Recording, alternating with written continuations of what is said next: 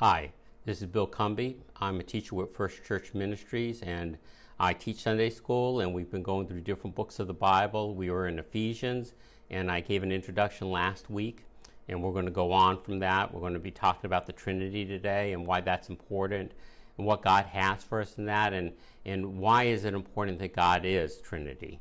And so we're going to be talking about that, and then there'll be another lesson after that. I think they're going to be broken apart, but it talks about Paul's prayer for the Ephesians. So I'm going to open us in prayer now.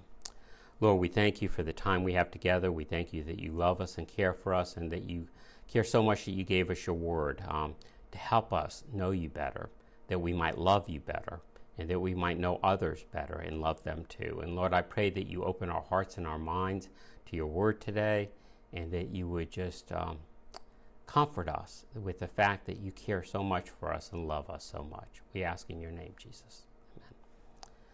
So last week we did verses 1 and 2, which is just the introduction, but we also talked about Paul and his trips and what and the Ephesians and the church he wrote to. Now, Paul actually taught there for a couple years. It's been about 5 years since Paul has taught them. He is now in prison, awaiting trial, probably in Rome. He was imprisoned in a couple different places, but this is probably written during his Roman imprisonment in Rome. And he's writing, and an interesting thing to note is how Paul knows he's writing instruction letters. This is not a personal letter, but how a person opens things is important too. And so Paul starts with a greeting to the Ephesians and immediately helps set a stage for what he's going to be talking about as he talks about the Trinity and why that's important and what the center of that message is. And that's that who we are in Christ, and why did Christ come to earth, and why is this important for us. And so I'm going to read verses 3 through 14, and we're going to discuss them. You'll see I've already broken them apart into God the Father and Christ and the Holy Spirit. Again, this is one of the best Trinitarian passages in the Bible, and again, you'll come across people who say the Trinity was made up by the church. There was no word mentioned the word Trinity in there, and I just have to say that that's true, but you can have the concept without the word. Okay, if you look at, for example, if you look at Genesis, would you say Adam and Eve were married? And most people would say, yeah, they were married. Well, it never says Adam and Eve were married. He calls him his wife, her his wife, but there's no message that Adam and Eve were married. And so the concept of marriage is in there without the word. And so the same thing is here. The Trinity was actually formulated, and the whole concept of it was formulated to help us understand who God is. God is simple. God is one, and simple I mean that can't be broken apart. In his essence, he is one, and yet he's three in that essence too. And so it's a very hard concept. We're going to talk a little about it today, and we're going to talk about what the members, the persons of the Trinity, do in our lives, how they work together for our salvation and our encouragement and one day our glorification to be with them. So, blessed be the God and Father of our Lord Jesus Christ, who has blessed us in Christ with every spiritual blessing in the heavenly places, even as he chose us in him before the foundation of the world, that we should be holy and blameless before him. In love, he predestined us to adoption to himself as sons through Jesus Christ, according to the purpose of his will, to the praise of his glorious grace. And again, this is how we know this is broken into three parts, because each of the one has this refrain, to the praise of his glorious grace, or to the praise of his glory, similar expression. And then we move on to what Christ has done, with which he has blessed us in the beloved. In him, Christ, we have redemption through his blood, the forgiveness of our trespasses according to the riches of his grace, which he lavished upon us in all wisdom and insight, making known to us the mystery of his will, according to his purpose, which he set forth in Christ as a plan for the fullness of time, to unite all things in him, things on earth, things in heaven and things on earth. In him we have obtained an inheritance, having been predestined according to the purpose of him who works all things according to the counsel of his will, so that we who were the first to hope in Christ might be to the praise of his glory. In him you also, when you heard the word of truth, the gospel of your salvation, and believed in him, were sealed with the promised Holy Spirit, who is the guarantee of our inheritance until we acquire possession of it to the praise of his glory. And I know I stumble on words because I'm thinking ahead as we talk. That's how it's going to be. So I do have some passages on the Trinity I wanted to put in here just so you can understand that this is not a concept just in one place. In John is a very deep passage. It has a lot of passages about the Trinity, and we're going to have a couple other passages a bit later on. But here John's talking about if you love me and keep my commands, I will ask the Father, and he will give you another advocate to help you and to be with you forever, the Spirit of truth. So he's talking about the Holy Spirit coming. It's necessary for him to leave, that the Holy Spirit can come and dwell in us. And then when he says in John 15, when the advocate comes, whom I will send to you from the Father, the Spirit of truth that goes out from the Father, he will testify about me. And you also must testify, for you have been with me from the beginning. So he's talking about the Holy Spirit. And he has, again, I have much more to say to you, more now that you can bear. But when he, the Spirit of truth, comes, he will guide you in all truth. He will not speak on his own. He will speak only what he hears, and he will tell you what is yet to come. He will glorify me because it is from me, and he will receive what he will make known to you. All that belongs to the Father is mine. That is why I said, the Spirit will receive from me, and he will make it known to you. Now, I know these passages are all about the Spirit, not about God the Father and God the Son, and we're going to talk about that. And a little later, there's a passage that basically talks about the Spirit and the Son being one. So we're going to get into that. But many times, in fact, there's a book written by Francis Chan called For God and God, and he talks about the Holy Spirit. So God is not two; He's three, and yet He is one. And so we're going to talk about that in what they do in this next passage here. We're going back to this section here.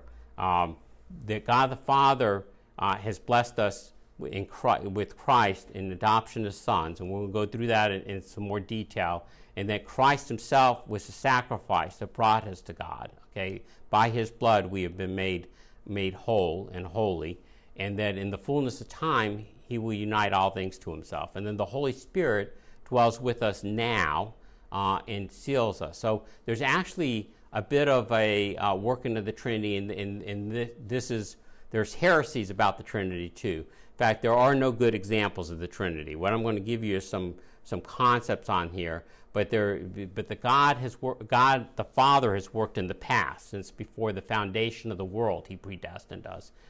Jesus not only worked as a sacrifice now in the recent past, but in the coming days, all things will be united to him. There's a future tense there. And the Holy Spirit is with us now, dwelling with us now. So I want to talk about what's called an antinomy. An antinomy is a real or apparent mutual incompatibility of two laws. So it's like to say here, there's these phrases here. Sometimes they're self-contradictory. There is no absolute truth. Well, if you say that can't be an absolute, so there must be absolute truth. Or you'll get something like this, this sentence is false, okay? So those are apparent ones, and those are sort of plays on words, and that's not what we're talking about with a real antinomy. A real antinomy is something that and even Scripture plays on that a little, okay? So you get Matthew 16:25. Whoever would save his life will lose it, but whoever who loses his life for my sake will find it. And that makes us think it's not exactly the same thing, because he's talking about whoever would lose his life, his physical life, who is willing to give up his life, will find it in Christ. And so there's a different kind of life that's being found from the life that's given up.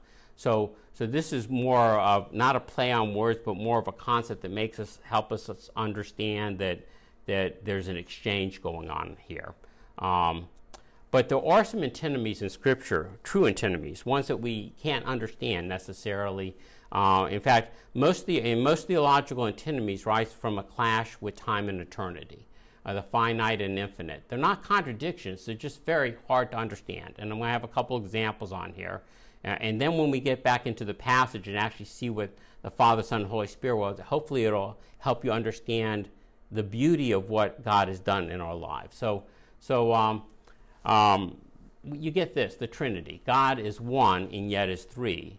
And God is one in essence and yet is three persons. And yet you say, well, he's one in one way and three in another, but the three are not separate. The three persons all are God. Each is God and all are God, and yet they're not mixed together. So sometimes it's taken as a symbol of like a family, the family of God and the Father, Son, Holy Spirit.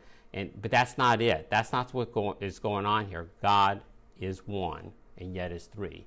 The same thing with predestination or free will. That's another antinomy, and we're actually going to deal with it here because it talks about God predestining us.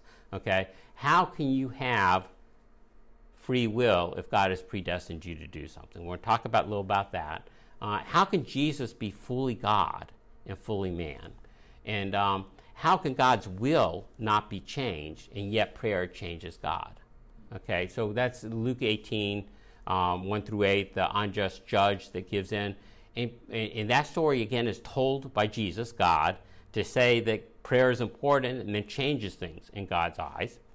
And yet we know that God is unchangeable. And so rather than, the reason I want to talk about this is a lot of people take this as a reason for Scripture's not true.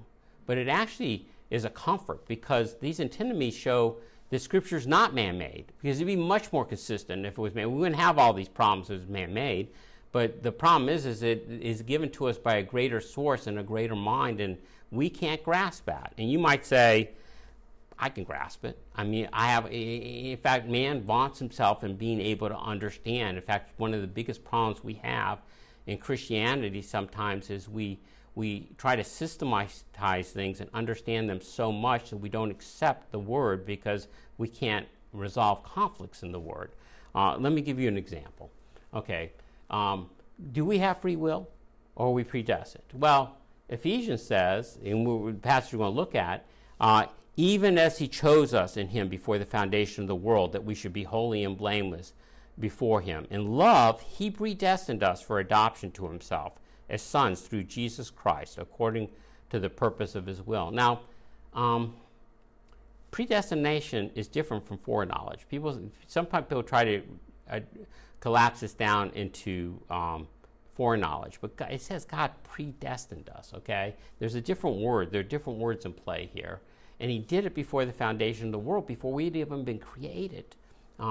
So how can you reconcile that with Romans 10:9? If you declare with your mouth Jesus is Lord and believe in your heart that God raised him from the dead, you will be saved. Well, some people say, well, you can believe, but we're dead in our sins, so no one really can believe. So your free will, you have free will, but it's only free will to do bad. But the gospel is a freely offered thing. If there's no chance for acceptance, it's not freely offered. And so you have this tension here with our free will and predestination. And this last one here, Acts 13:48, it says, and when the Gentiles heard this, they began rejoicing and glorifying the word of God. And as many that were appointed to eternal life believed. And so there were people that were appointed to eternal life, and yet they still had to believe. The best example I can give of this, and again I'm rushing through it a bit quickly, is actually in quantum mechanics. And quantum mechanics is the foundation of this world. We are talking about now about quantum computers and stuff like that. Most of our electronics are based on quantum mechanics. And so, but quantum mechanics teaches that there's such a thing as entangled particles. In fact, it's the foundation of quantum mechanics that these particles don't even have a state. So you see here, there's two states here. This is from an example that's you can pull out. But here is Alice and Bob. And Alice could be up or down, and Bob could be up or down, okay? And they really don't have a state. Now, there's actually a theorem called Bell's theorem that says we know they don't have a state. In other words, just because you don't know what the state is doesn't mean it doesn't have a state. But actually, there's a way to test that, and the test of all rung true that it doesn't have a state until you measure it. When you measure an entangled particle and determine that Alice is up, then you automatically know that Bob is down. It makes no difference. It's instantaneous, and they've done it up to, I think they're up to about 20 or 100 kilometers now. So they can verify that this did not have a sense. You measured it and another thing happened. To me, that's the basis of somewhat of free will and predestination. Yes, God has chosen us. Yes, he's predestined us. Yes, that's a great comfort to us. And yet, we must also say yes. There's a question there. I give the example I give a lot of times is you might be greatly in love with this girl and dating her, and she's in love with you and you know it, and you're going to ask her to marry you, but you know what? She still has to say yes. Okay? You might be sure it's going to happen, but she has the free will to say yes or no. And so there is something at play there that even though you know something, it still has to happen. It still has to. And so, in this, again, that's a bad example, and I tell you there are no good examples of free will and predestination, these antinomies, because they're beyond our understanding. So this is one of the examples on predestination. Now the Trinity, again, there's lots of examples on the Trinity. You can say that there's one God in three persons, but that you can say one God in three persons, so that's how you get. But that just kicks it down the road. You don't. That's really not saying anything. But how can one be three? But it says, "Hear, O Israel, the Lord our God, the Lord is one." And John says, "I and the Father are one." So here you have one verse saying that God is one, and then Jesus saying, "I and the Father are one."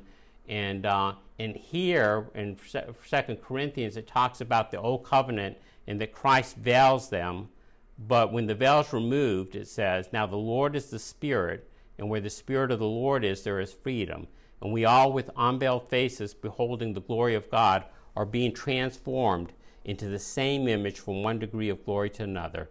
For this comes from the Lord, who is the Spirit." And so there's an equation here of Jesus with the Holy Spirit. So they're not the same, though. They're different. And Paul distinguishes that, and yet he says they are the same. So there's an essence that is the same, and yet they're different. Well, what's different in the Trinity is relationships, okay?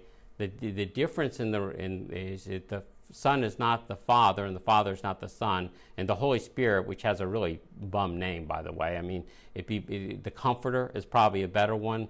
The Paraclete, the one who comes and comforts us and enjoys the fellowship of the Father and the Son.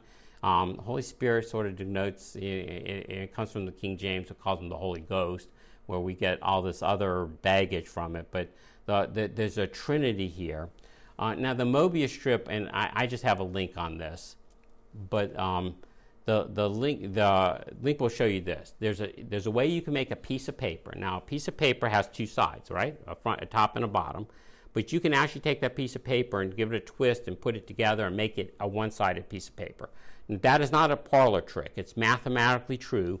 I urge you to go to the YouTube thing there and watch that, and all kinds of things come out of this Mobius strip. But most people cannot imagine a piece of paper with one side. If you didn't have that visualization there, and you'll see it in the YouTube thing, you would say it's impossible for a piece of paper to have one side, because our minds can't grasp that. We just can't, and yet it's true. So in a sense, two sides become one side in a Mobius strip. And so there's things that, again, that they're antinomies. Just because we don't understand them does not make them true.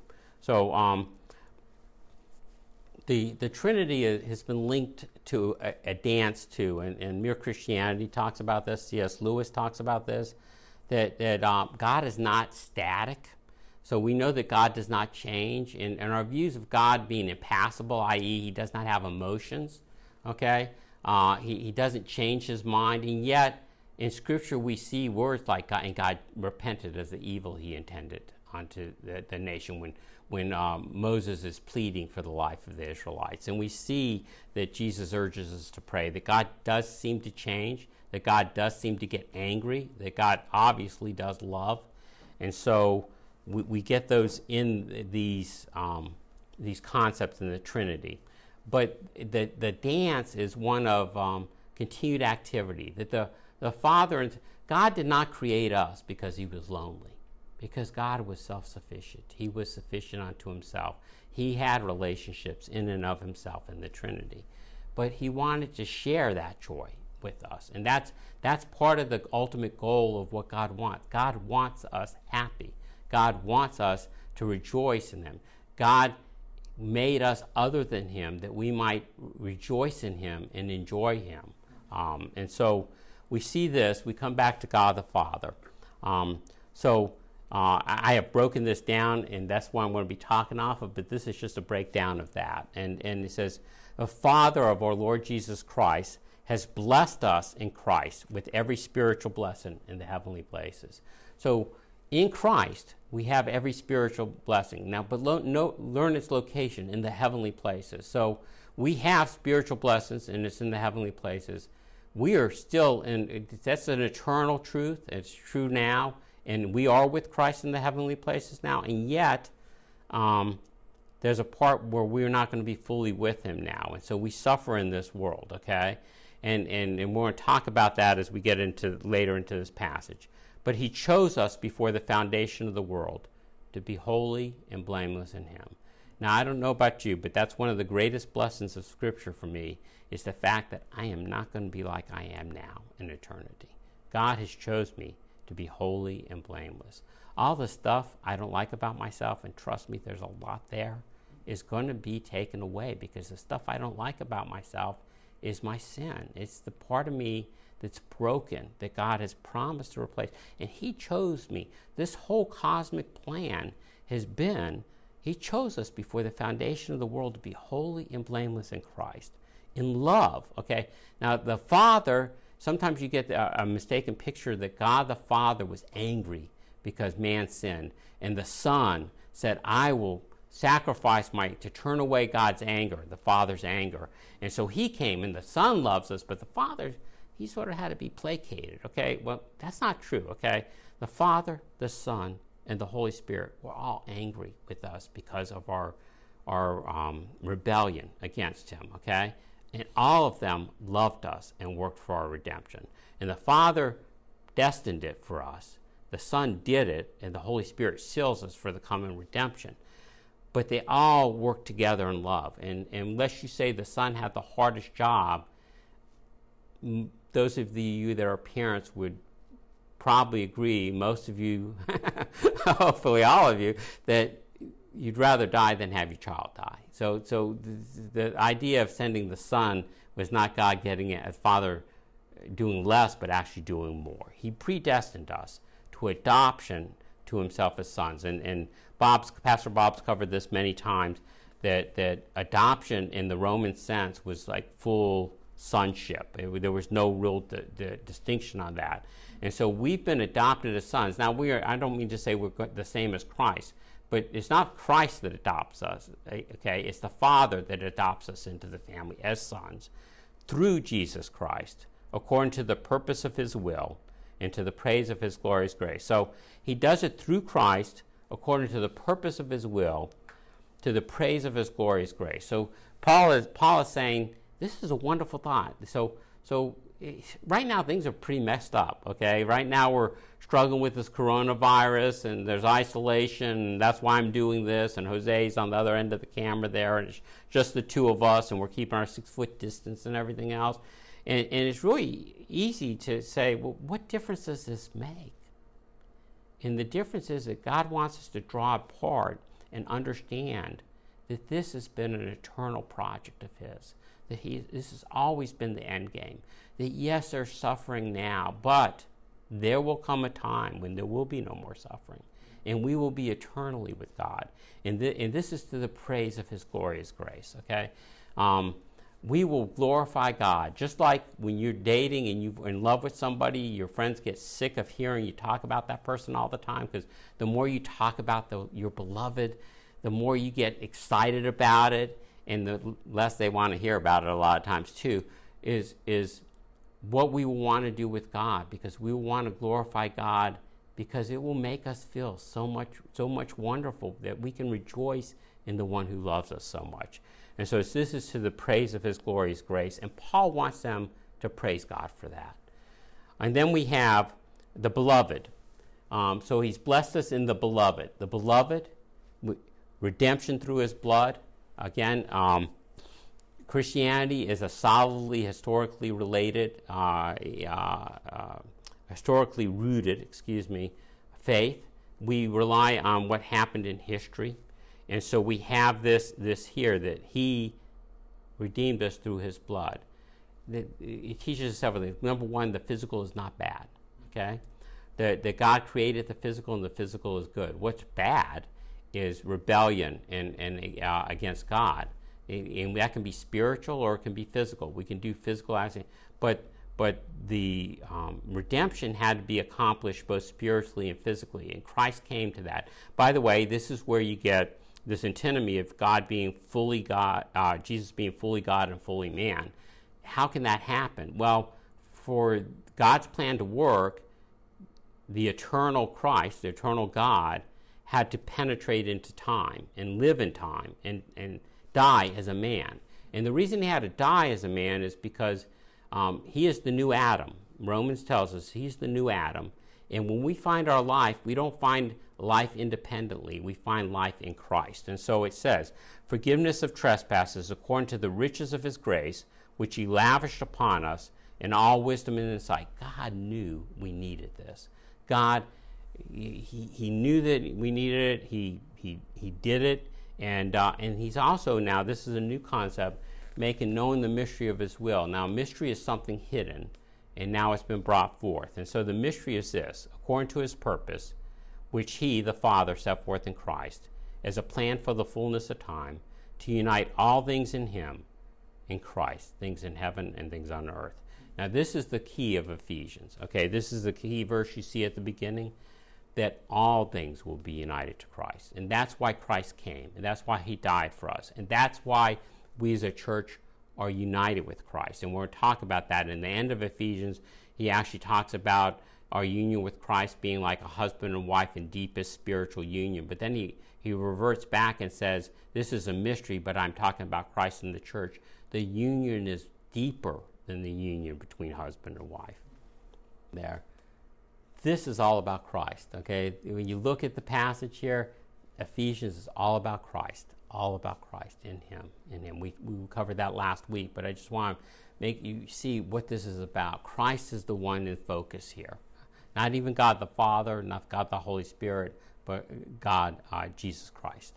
And the Holy Spirit, it says, in him you also, when you heard the word of truth, the gospel, which means good news of your salvation, and believed in him, were sealed with the promised Holy Spirit. Now let me talk a little about that. These bullets that are underneath here are all my additions, are not part of the text. But a seal identifies who sent it. So if Caesar sent a letter and seals it, you know it came from him because of his seal. And the seal protects it from tampering. No one's going to open a letter from the Caesar, from let's say Nero, who was Caesar, by the way, at that time, from opening it. And it also conveys power and protection. Now, I might really want you to do something, but you're not going to do it. But if Nero told you to do it, you better do it or you die. Okay, so if Nero said there was a seal there that said, you open it up and says, I want I made judgment, you should slay this person. You do it under his authority, under his power, and you better do it because he conveys the power and the protection too. And a seal reminds us of who it comes from. So love letters in the past used to carry seals a lot of time to not only do all the above thing, but also to remind the person of who it came from. And so the Holy Spirit acts as a seal. It says, he's a first fruits. In other passages, it talks about the Holy Spirit being the first fruits. It's the beginning. It's a taste of eternity, who is a guarantee of our inheritance until we acquire possession of it. We do not yet have our inheritance. We are like Abraham. We are not yet inherited the land. We are promised it, and we look from it from afar, but we will not get to it until we get to the other side, to the praise of his glory. Now, I will say this, that the token is sweet in and of itself, okay? The seal is something that others don't have, and that gives us something. And Again, if you dated remotely or anything like that, you might have love letters still that you had from the person who wrote you that loved you, and you take those back and you read them and remember them. The Holy Spirit is that, but the Holy Spirit is more. The Holy Spirit is a deposit too. And the Holy Spirit lives in us, and the Holy Spirit empowers us to do things. And so there's we neglect the Holy Spirit at our own peril and our own joy, really, too. I think most of us live lives. I have to say, I am addled by a lot of stuff going on now. This is a topsy-turvy time that we live in. The Holy Spirit is the comforter. The Holy Spirit assures us that God is in control. The Holy Spirit lives in us. He's one with us. And we need to call on the Holy Spirit, and we need to take comfort from the Holy Spirit. Now, the Church Fathers, many, many years ago, several centuries after the Apostles, formulated something called the Nicene Creed. And the Nicene Creed, we're closing with this. The Nicene Creed talks about the Trinity and how they act in there. And we're going to close on this. I know we're a little over 30 minutes, but this is an important truth, because Orthodox Christianity is good Christianity.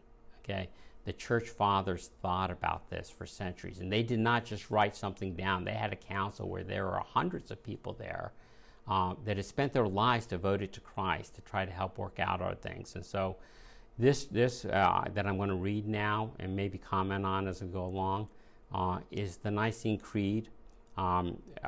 Formulated in 325 AD and then reaffirmed at another ecumenical council in 381. This is the truth the church held true and was willing to die for. These creeds were something that the church formulated because people wanted to know what was dying for and what wasn't. And so what is the true faith? What is really honest? And that's what Orthodox means, true and honest. And so we believe in one God. Again, one God, the Father Almighty, maker of heaven and earth, of all things visible and invisible, and in one Lord Jesus Christ, the only Son of God, begotten from the Father before all ages, God from God, light from light, true God from true God, begotten, not made, of the same essence as the Father, through whom all things were made. Again, not separate from God, but and yet separate. This is the antinomy, the struggle of understanding who he is. For us and for our salvation, he came down from heaven, and he became incarnate by the Holy Spirit. Again, the Holy Spirit acting to have him born in the Virgin Mary, and he was made human. He was crucified for us under Pontius Pilate. It happened. He suffered and was buried. On the third day, he rose again according to Scriptures. And again, Bob talked about that this past Sunday, the Saturday in between, and I was thinking he was sacrificed on a Friday evening. In the Sabbath, the day of rest, he was in the tomb, but he was not resting. God was finishing his work. So on the first day of the week, on Sunday morning, he would rise again, his work complete. And so he ascended into heaven and is seated at the right hand of the Father. He will come again with glory to judge the living and the dead. This is not a play. This is true. This is not all just something that's predestined in the sense that we don't have a participatory right in it. It's something we participate in. And his kingdom will never end. We believe in the Holy Spirit, the Lord, the giver of life. No one comes to the Father except through the Holy Spirit. Comes to the Son. No one comes to the Father except through the Son, and no one comes to the Son except through the Holy Spirit. The Holy Spirit is the Lord, the giver of life. He proceeds from the Father and Son, and with the Father and Son he is worshipped and glorified, and we only worship and glorify God. So he is God himself. He spoke through the prophets. We believe in one holy Catholic and Apostolic Church, and Catholic, for those of you that don't know, means universal. So it's not talking about the Roman Catholic Church, although that might be part of the Catholic Church with the small c. Catholic means the universal church, which is the church of all true believers. An Apostolic Church. We affirm one baptism for the forgiveness of sins, We look forward to the resurrection of the dead and to the life of the world to come. Amen. And so there is something we're waiting for. And so Paul opens with this to a group of people that are not yet facing active persecution, but it's going to come up. It's going to come up soon, very soon, for the Ephesians. Actually, within about 2 years of writing this, it was active persecution starting. And he writes this to encourage us that God is at work in our lives and makes a difference. Now, let me close this in prayer. Lord, we thank you that you care for us, that you watch over us, that you are not a God on a shelf, that you are a God involved in our lives, and strong to save. And we thank you for that and pray that the Spirit might dwell in us and that we might glorify you through living lives of power through that Spirit and rejoicing in your great love. We pray in your name, Jesus.